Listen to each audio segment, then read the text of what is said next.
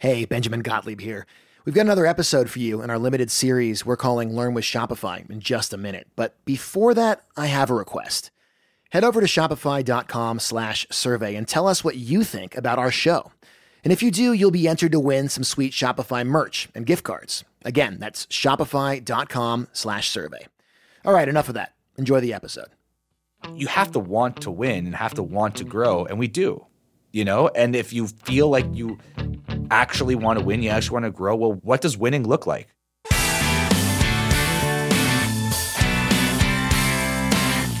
Welcome to Learn with Shopify. I'm Adam Leventer. I'm the founder and CEO of Scriberbase, where we help companies launch and scale their subscription businesses. So when you think of wool, what comes to mind? Maybe hot, itchy, it gets wet when it rains, right? Well, we're not talking about your grandpa's wool sweater. Dan Dembski and his friends were traveling across North America years ago, following their favorite bands, when they came across merino wool. And it's certainly different from the traditional stuff. Soft, breathable, and no, it doesn't itch. With help from Shopify, Dan has turned his brand Unbound Merino into a multi-million-dollar business. They sell t-shirts, hoodies, beanies, all with merino wool as their main component. Dan, I'm so glad to have you here on the show. Well, I'm thrilled to be here, and thanks for having me. It's a pleasure. So let's rewind back a couple of years now. So you guys were growing 100% year over year since you launched. That said, when COVID hits, I assume sales take a hit. So take us back to March 2020. What did that first few months look like? Probably like many, many people out there, it was horrifying, especially for us or anyone that was in any kind of travel business. We are an apparel brand, but the positioning that we've really carved out for ourselves was in the travel niche. The entire business was built on the premise that you could pack less and experience more. That was our tagline. That's the brand promise, the brand story, so to speak. So one thing we couldn't have anticipated, and it felt like a more than a slap in the face, was a global travel ban. It was horrible news, and immediately, we were used to these gangbusters growth of sales. Like everything was going really well, and those were early days for us, but it just completely stopped. And everything that we worked so hard to refine in the travel niche, I'm talking years of iterating our ads, iterating our messaging. It felt like it was all for nothing suddenly. So we had to do a lot of digging, a lot of soul searching, and a lot of trying to figure out who are we in this new world. So you have all these ads running at the time. They're all focused on travel. You have to go back, I assume, into this war room, figure out your new positioning. What was that new positioning? I think a big part of us was thinking, can we weather the storm and get to the point where travel opens back up? Because that's who we are. That's what we built this thing around. And we tried a few things. We tried doing, things more around, like messaging more around comfort, more around work from home, which is obviously a huge thing. And there were some little pockets that we found within that worked. But the real shift that we changed to is let's take a pause. Let's try to slow down on the new customer acquisition, which was everything we were focused on at the time, especially with Facebook advertising and all that. And let's focus on the customers we already have built. We amassed a pretty big email list at that point. What could we do to communicate with our existing customers? With our email channels, with releasing new products, and focus on that, and with the intention of just working with what we already have and just getting through this thing. Mm-hmm. Do you remember what those first few iterations of those emails were like? What was the tone? How are you marketing? How are you speaking to your customers? We were very, very reluctant to send too many emails before the pandemic. And one thing we learned in the pandemic is that, we could send a lot more.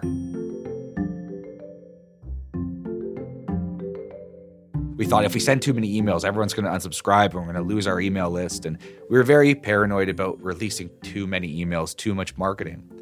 But we thought if we could release new products, maybe that's a good reason to reach out to our customer base. If we have a pretty big customer base, but we can't just keep sending them an email about the same black t-shirt. What could we do? And one thing we did, which was actually worked out really well for us, you got to think about right at the beginning of the pandemic, right at the beginning of the lockdowns, how many businesses were completely shook up. And that includes our own suppliers, right?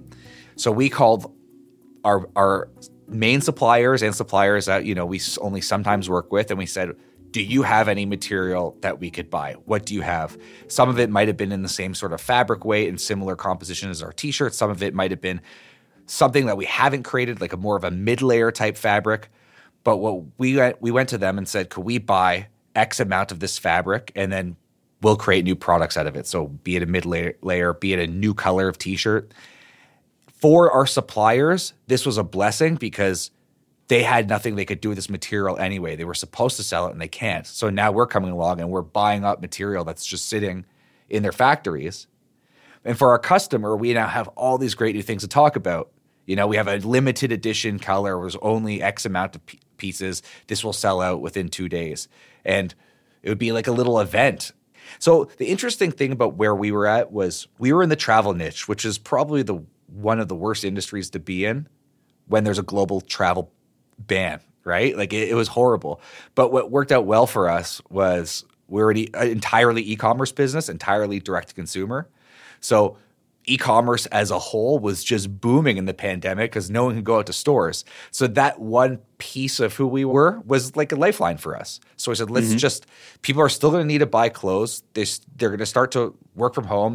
Maybe we can position like that. So let's just create reasons to talk to our customer base. So that became new product releases, and that became the main focus of what was our strategy for getting us through the pandemic. Mm-hmm. But at the same time, you're taking a risk, right? Because you are buying up product from these suppliers, as you've just described, assuming that your list is going to buy on the other side, right? So you're taking this upfront sort of expense risk, if you will, not quite knowing how consumers would behave. Yeah, I mean, everything's a risk in business, but I that didn't feel like a risk at the time because we knew the brand love we had. We see the customers coming back for more. And at the core of our business, we have our customers that come back. That's why I think we're doing well. It's not because, the new customer acquisition is great, but the real way we make money, the real value to investing in new customer acquisition is customers that come back. And we knew our customers come back. So, we had a pretty good grasp on how much product could we sell, in the first few weeks after an email campaign. And because this was fabric that was readily available to us, we didn't have to buy like huge minimum order quantities. We could buy the first one that we did, we bought enough to make 100 t-shirts. And that's a very small amount for us. We were able to sell that out in an hour, right? So we're like, well, that was great. We just put it up. We didn't do a custom photo shoot for it. We just did a flat lay photo. Very simple stuff. So we're like, well, that was good. Why don't we just do more of that? That was very, very cheap for us to do, and there was almost no risk. So it was about finding the right amount that we could sort of just bring into stock and get out of stock right away. I'm talking with Dan Dembski, co-founder of Unbound Merino. Dan, we're talking about this commitment to product and your expansion, bringing these limited runs of new stuff to your customer base. At the same time, folks are now obviously aware of all of the supply chain challenges related to product coming from overseas. And your suppliers, if I'm correct, are in China. So at the same time, I would assume you are wrestling with longer lead times, perhaps a higher cost of goods. Can you speak to how you navigated through that? Yeah, I mean, it's not easy. It was not we suffered in the same way as anyone else. And, at some points we had to airship like huge quantities of stuff in, which was very expensive to us to do. But we also manufacture here locally. So we have a lot of Toronto manufacturers, which has been really good for us. So for larger order quantities, we had stuff coming in from China. But we have a lot of material that sits here in Toronto for doing smaller runs of stuff. So if we need to make a couple hundred extra T-shirts or a couple hundred extra hoodies, we have reserves of fabric. The supply chain issues have been going on for so long that it's just, you just learn to deal with them. We would see 3 months to get products done became 4 months, became 5 months, became 5.5 months. And over time, it's just projecting how much you think you could sell and just dealing with it. But I must say that's the hardest part of running a business is managing the inventory, getting the right stuff in, making sure you have enough resources to make sure that you're preparing for any growth that might come within 4, 5, 6, 7 months ahead. That's the constant challenge where I feel like if I could talk to you today about what we did, but if we talked in 6 months and talked in 12 months, I'll be so much more sophisticated than I was today, as I am so much more sophisticated today as I was 6 months ago, because that's the hardest part and the constant challenge of running this business. I'm sure there are a lot of folks listening that are wrestling with those challenges right now, trying to forecast how to bring inventory over, how much to commit to, forecasting quantities, things like that. What are some tactical tips or successes, best practices that you can share? I'll talk about something that relates to us, and it doesn't relate to every business. Because we're a premium, we're not a luxury product, but more a premium product, and the price point reflects as such. We can afford to airship things in, and that's really helped us. If you have thinner margins and you need to boat ship things in, and there's there's gridlock at the shipping ports for bringing stuff in by boat, that's a challenge that's much bigger. So the reality is, and this is not a great answer, for I guess the typical listener of any e-commerce podcast, but we dealt with it by air shipping most of our stuff, and that was just the necessary evil of what we had to do to make sure that we were well stocked and we didn't stock out and couldn't sell stuff. The boat shipping is next to zero throughout the entire pandemic because we're still selling stuff and we still have to bring it in. So in our case, we could afford to do that. If we had to boat ship everything, it might have been a lot bigger of a nightmare. It sounds like you guys were really able to navigate at least the early days of the pandemic and beyond, and reposition yourselves kind of away from travel in a way. What advice can you share with other businesses that are in the travel space, have product that they're selling that's related to travel, that might be interested in your own experience? There is a pent-up energy of people who are dying to travel. They're dying to have a vacation.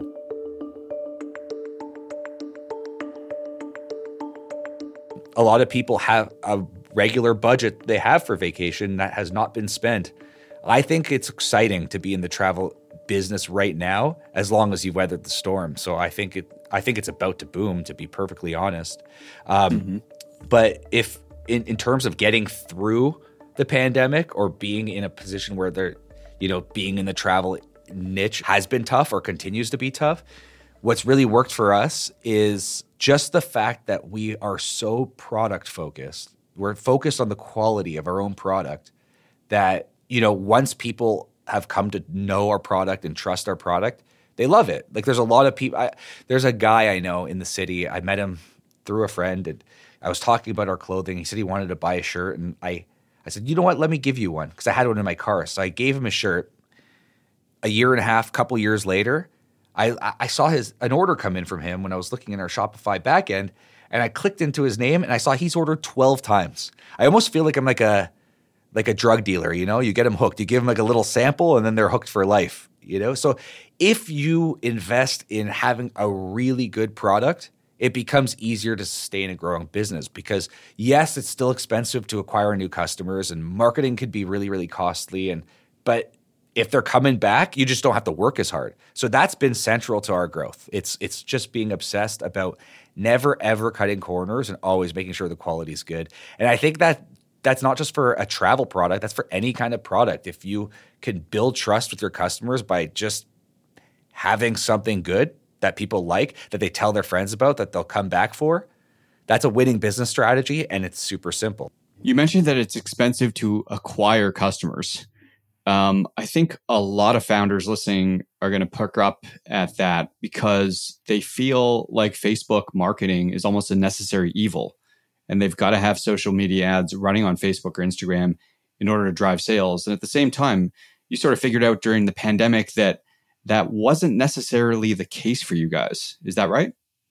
So when we started advertising on Facebook, that was right when we started our business, the big, like I'd say really, really getting into Facebook ads in 2017, that was on the tail end of what felt like a gold rush. There's never been an advertising platform like that in the history of advertising. It was unbelievable. And we grew so fast. I mean, for every dollar that we'd put into advertising, we'd make close to 6 or more, So we scaled really fast. And the only problem we had in business at that point was we just didn't have enough inventory because we were growing way too fast. So as much of a problem you could have in your business, that's the best one to have. It's like you just keep selling out. And that lasted for a long time, but the returns slowly started to diminish to the point now where it's like, yeah, you're right. It feels kind of like a necessary evil. Like you don't want to pull the plug, but it's not what it used to be. And I think that as we've gone fully digital, when maybe the pandemic e-commerce boom has made it even worse. There's so many factors that make it worse. These iOS updates come in. It's hard to find a little pocket where you could have those kind of returns with online advertising. I hear now it's TikTok, but that's a whole other thing to learn. I find the whole world of advertising right now for online advertising, it's gotten way, way tougher. And the truly, truly gifted marketers are the ones that can sort of find these alternative ways to market without having to rely on heavy, heavy ad spend. And that's a hard thing to do. And it takes, I don't think we're there yet. I mean, we rely on our product and we rely on the customer list that we've built, but there's ways to do it. But it's just becoming a tougher and tougher landscape to do it on online advertising. Let's dive a little bit deeper into this for one sec. So I'll put you on the spot. As you're thinking about marketing strategy going forward, how are you and your team thinking about diversifying marketing dollars away from Facebook and into some of these other new platforms that you're talking about? For example, if you have $100 to spend on customer acquisition, let's just use round numbers for this example. How do you think about deploying those dollars? So you can buy customers through various different advertising channels, right? And it's going to be, expensive, or maybe you can find a good place to market if you find your right niche. People say TikTok's good. People say Pinterest could be good. I really think, if you have the money to spend, and there are a lot of brands that do this, you can just pump money into new customer acquisition as long as you know what the lifetime value of your customer is. It's worth investing if you know long term how that's gonna impact your business. But what I'm really trying to get into now, and there is no secret sauce for this, it's just sheer marketing ingenuity, is how can you do it for nothing? Like I'll tell you, like for us, one bag travel is a huge thing. There's a community of people who they're obsessed with this concept of one bagging, one bag travel. Mm-hmm. There's a Reddit community, Reddit/r/onebag and /one bag travel, right? So for us, we've done this before and we could do it again. Who are the people who are big players on that subreddit? Because these are tastemakers for a niche that really applies to us, right? So they could go and they have a million ways to try to figure out how can they pack light. So those are our influencers. Those are the people. I don't mean influencers in the sense of like Instagram influencers that they take pictures with like some like fitness product and like it does nothing for your business and it's like cheesy, like cliche influencers. I mean, they're influencers in the sense that in a niche that we want to play in, they have real influence.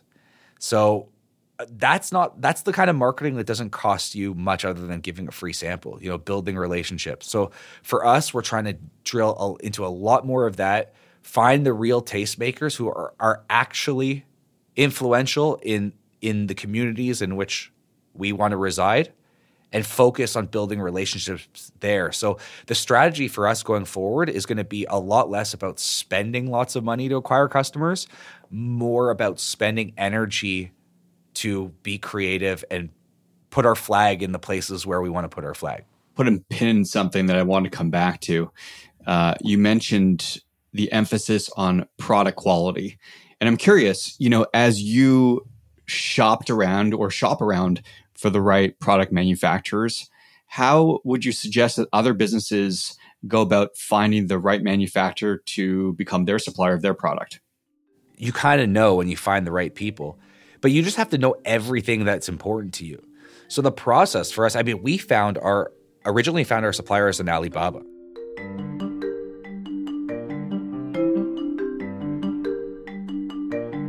I went through Alibaba and I searched for everyone that appeared to be able to make merino wool anything. And I just opened tab after tab after tab after tab of different suppliers. I had hundreds of tabs. I was looking for people who we're specialized in merino wool manufacturing. And then, can we meet their minimum order quantities? Then do they look reliable? Then we start to message them.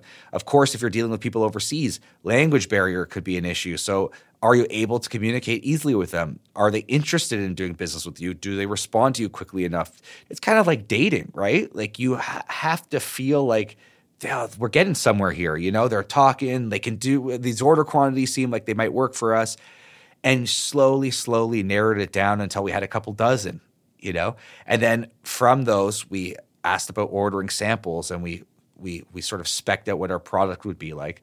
I think we ended up ordering samples from 5 or 6, and of those 5 or 6, 2 of them immediately were like, no, these are bad. We ended up with 3 suppliers that we really liked, and then 2 that we just had the best relationship with.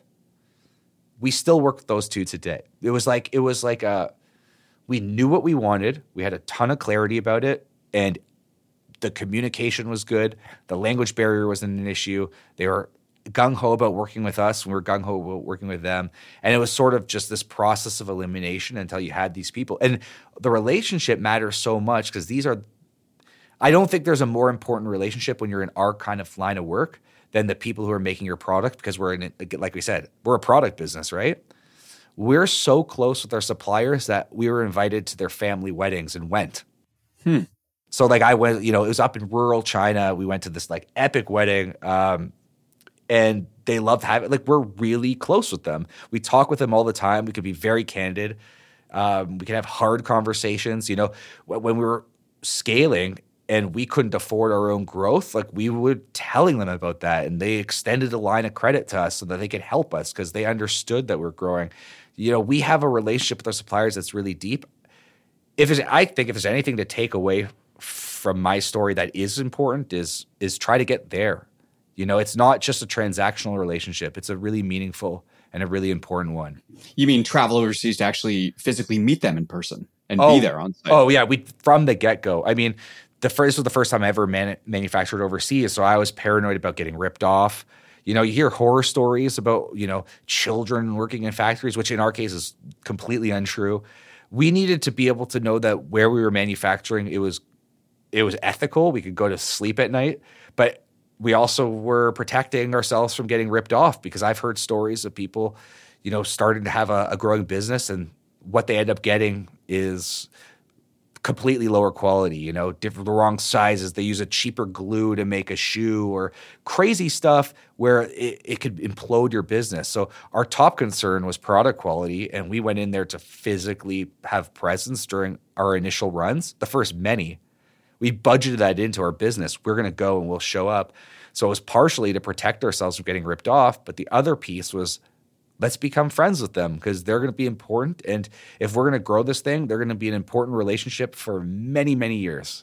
My guest today is Dan Dembski, co-founder of Unbound Merino. It's a clothing company that makes beanies, hoodies, t-shirts meant for travel, all from merino wool.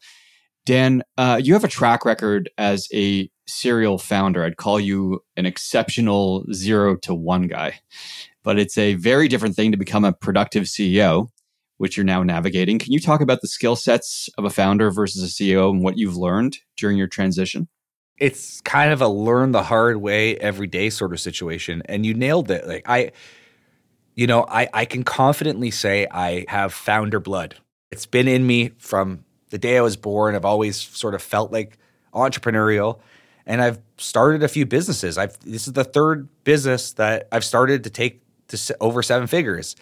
And I kind of haven't really gone past that until Unbound Merino. Unbound Merino has grown past my other businesses and my other ventures. And as we grow, I slowly am starting to feel that all of the things that made me great as a founder are slowly becoming more and more irrelevant, to the point in which they don't matter at all. The only thing that matters about me in this business right now is I'm kind of at the core of this business, like truly, authentically, like the core customer.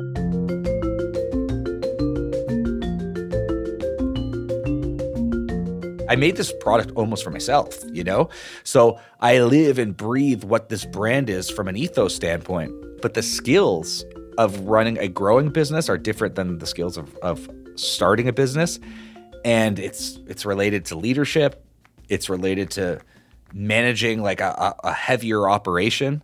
And these are things, I'll be perfectly candid with you, I'm terrible at. And I don't want to be terrible at.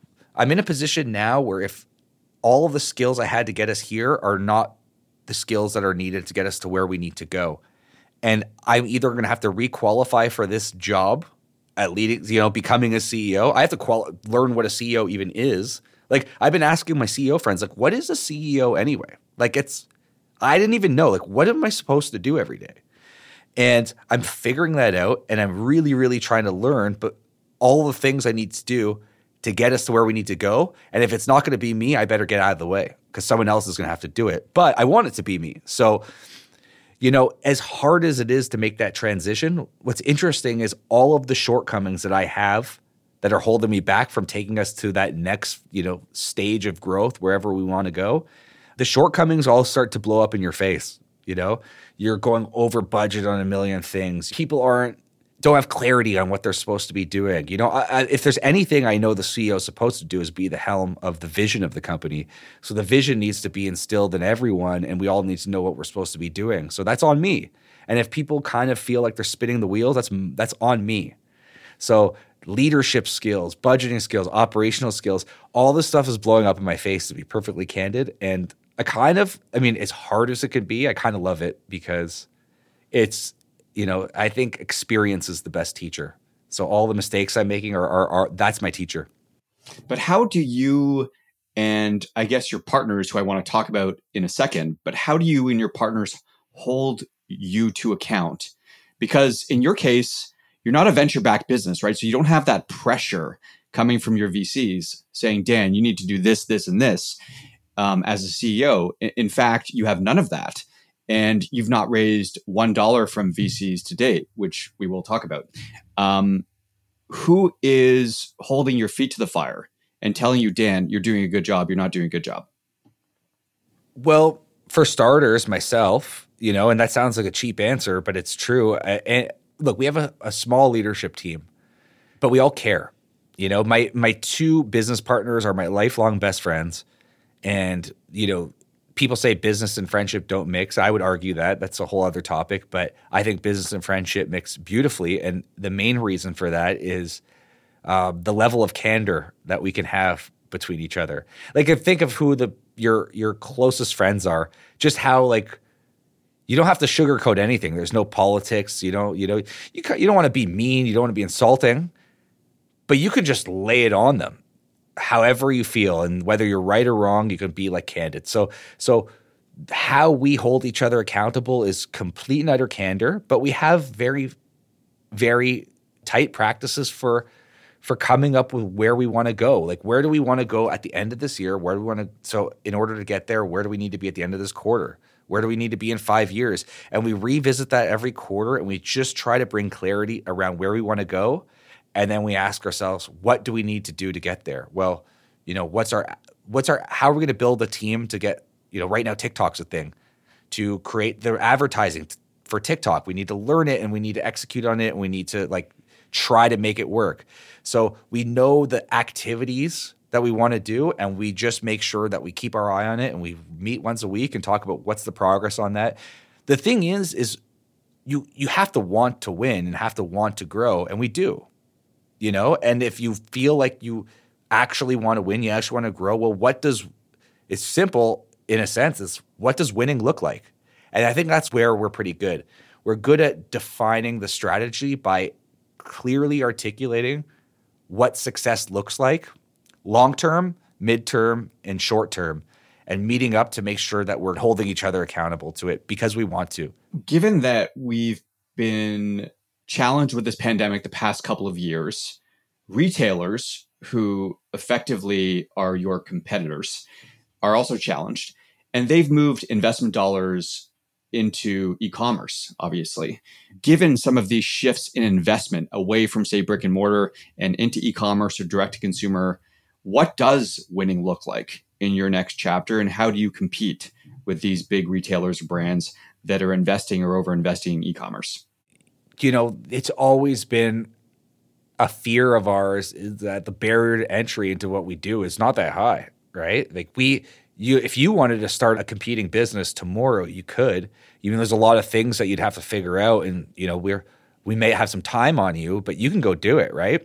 So we are trying to figure out what's our moat. What's the moat of safety we have to protect us from intruders or into the marketplace. Because I'm telling you, there's brands out there that could do what we do and they could outspend us because they could be venture backed or they could be a larger company to begin with. The one thing we have is our customer list, and a consumer, when they find a brand they like, if they continue to deliver quality, it's hard to get them to go elsewhere. You can make something that's a bit cheaper, but they might not even care to try. So, that's one thing. And then it's really on product development, trying to come up with something that's interesting and unique to our world. We live and breathe in a pretty narrow box, which is carry-on travel. That's sort of the world we want to continue to live and exist in. So when we think about products, we just try to think like, what can we make that's a little bit more novel than just a merino wool t-shirt, which we think we make the best one, but that's our belief and some of our customers' belief. We're really trying to focus on products we can make that are novel, unique to us. And that's, I think, the next iteration for us. It's like, what's the unique product that other people don't have? I'm speaking with Dan Dembski of Unbound Merino. Dan, you guys have raised over $1 million from crowdfunding campaigns. You've done this 3 times over now. I'm sure the campaign 2 and 3 looked and felt a lot different than campaign 1. But given the success in this space, what are some of the best practices, tips, tricks that you could share with other folks looking to leverage crowdfunding to raise capital for their business? I'll focus on the first campaign because that's the one we started where we had 0 customers. I think first and foremost, the reason we started this business is because I felt it wasn't just like I want to get into a business and let's try clothing. It's popular. The real driving force behind why I think this worked to begin with is because I personally was frustrated with what else was out there. I discovered merino wool through my travels, and I fell in love with the fabric because it performed as promised. But what I didn't like is the way that all of the brands that made merino wool clothing, the way the clothing itself looked. It was perfect for their consumers, but it wasn't perfect for me. They made stuff that was more active wear. It was more for the outdoors, the kind of stuff you'd get in, maybe go on a canoe trip or camping, that kind of stuff, right? I wanted something that you could wear on a hike, but also dress up a little bit, maybe put a jacket over it, a nice watch, and you can go out for a cocktail at night.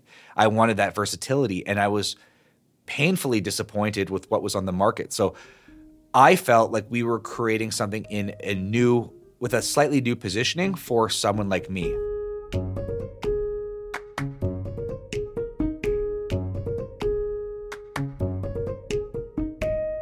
So I think having a product that you're sort of solving a problem that maybe isn't being solved by other brands, that's the starting point. But as far as the crowdfunding mechanics go, the biggest thing we did was manufacture the momentum from the beginning of the campaign. So with the first campaign in Canadian dollars went off to do like $400,000. But we were just trying to raise $30,000 in pre-sales. But the first half of that, we knew we wanted to get past $30,000, but the first $15,000 to $20,000 of sales, we already knew where it was coming from, and it was relying heavily on family and friends. And we did this huge campaign where I messaged every single person I knew who I was slightly comfortable asking. I'm like, listen, I'm trying to start this business. Can you, when I launch it, can you buy a t-shirt? I hate asking. It's not cheap. It's not a cheap t-shirt, but you're going to be helping me start my dream business, and I really need your support. I need as much support as I can. And they all, all the people that agreed, I put their name on a list. And then when the time came, I went and I did an individual video for each one of them. So if I was doing one for you, the video would just be turn the webcam on and be like, Adam, remember 2 weeks ago I was telling you about my new t-shirt business I'm launching? Well, it's live, and I can't thank you enough for your support, blah, blah, blah. It means the world to me. And then I would put it on YouTube as a private listing, and I'd name it Adam.mpeg or whatever, and I'd send it to you in Facebook Messenger or whatever. And then you would just see this thumbnail that had my face on it and a little play button. And the reason we did those videos is because it was, a lot of people, they'll send these mass messages. Can you please vote for me in this? Can you please support me in this? And they're so easy to ignore. Mm-hmm. I wanted to make something that was impossible to ignore. Because we got this momentum going, we triggered the Indiegogo trending thing, the algorithm, so that we were trending. All of a sudden, I'll never forget the first sale that we got on the Indiegogo platform that was not someone whose name I recognized, was someone named Johannes in Berlin. And I don't know who that is. And that was exciting because after that, they started coming in from all over the world. And the more that people started buying, the more we continued to stay on the trending page. And people then looked at our campaign as successful and trustworthy. So if there's anything that made it work, one, obviously have a good product that you're solving a problem that you think that no one else is solving in a way that you can. But two, just make the success yourself. You can't just rely on it just happening. We made the first $10,000, $15,000, $20,000 of sales happen on our own. And that was the kicker, to make it look successful and I think turn other people on to think, hey, this is something I'd back to. Johannes, if you're listening, Dan owes you some extra product. One other question I have for you related to crowdfunding that we have to hit on before we wrap up today is this idea of crowdfunding as an alternative to debt or equity financing. And the way that you've capitalized the business or thought about capitalizing the business, in a sense, has been completely focused on crowdfunding. And I assume, because you've said it to me in past conversations, that you absolutely have no intention of raising any venture as you scale up. So talk to me a little bit about crowdfunding as a viable way to capitalize a business and scale. Well, I told you before that one of the big problems that we had in the early days was we were selling stuff so fast we didn't have enough inventory to get us, through the day. People would come to our store and be like, even if we were advertising, why are you advertising? There's nothing available in stock, So we had a ton of that, and we just needed money. So I was thinking, I remember going to a bank, and you're in Canada too. The banks are super conservative. So we said, look, we need a line of credit. And they're like, you guys don't even have over a year of financials. We can maybe give you a credit card for $10,000. That's not enough. We need more money. So we're thinking, okay, we could find a private loan. I don't know who's going to lend us money, or we could go sell some equity in the business, which was the last thing we wanted to do. But then it just hit us in the head. Why don't we just do another crowdfunding campaign? It worked the first time. So when we made our first hoodie, we did it as a crowdfunding campaign, but it was solely just to get – because what crowdfunding does is it gives you the permission to sell a product so far in advance of your production date that it's just solves the entire cash flow problem. That's it. Cash flow is a huge problem for almost any business. It's a challenge that you have to figure out. But if you can go and sell – to 2,000 customers and sell $350,000, $400,000 of product before you even have to put a deposit on producing it, it's reversing the entire challenge of cash flow. So we did it, but this time when we did it the second time, we already had a customer base who were interested in our product and loved our product. So it was way less work to do the second one. We still had to make a good product. We still had to make a good campaign, but we didn't have to rely on getting my cousin to go buy stuff. We didn't ask anyone because we already had a customer base at that point. So the second campaign we did was our hoodie, and I also did about $400,000, and that completely circumvented our need to have to go seek any financing and allowed us to retain entire ownership and freedom that we have in our business. That's an important point. Sorry, I said last question. I'll ask you another one. You've said in the past that this business is about freedom. And so the idea of raising capital is kind of counterintuitive to that in terms of your core values. So just say more a little bit about that for listeners. That's in the name. We're Unbound Merino. It's not only solving a problem that you can have less luggage so you could be more free to enjoy the experiences and, not have the burden of dragging a suitcase around on your trip. The brand at ethos is about freedom, but it's not – that's from the product standpoint, but that's also in how we built this business. We made sure that everything could be run remotely. And this is well before the pandemic. It was our intention that we will build a business that will grant us the freedom to live the lives that we want to live. And seeking capital is really at odds with that, because once you sell equity in the business, you have shareholders you're beholden to. And we're not interested in that. Like, we like our lives, we like our freedom. That's who we are, and we want to remain unbound. So we decided that the better way to continue to grow this business is not to seek capital, not to bring in investors, but just to do it our own way and hopefully be able to do that forever that way. I think that's a great place to stop. Dan, thanks so much for joining me today. Dan Dembski, co-founder of Unbound Merino. That's all the time we have for this week. Join us next time for more stories from entrepreneurs. I'm Adam Leventer. Talk to you soon.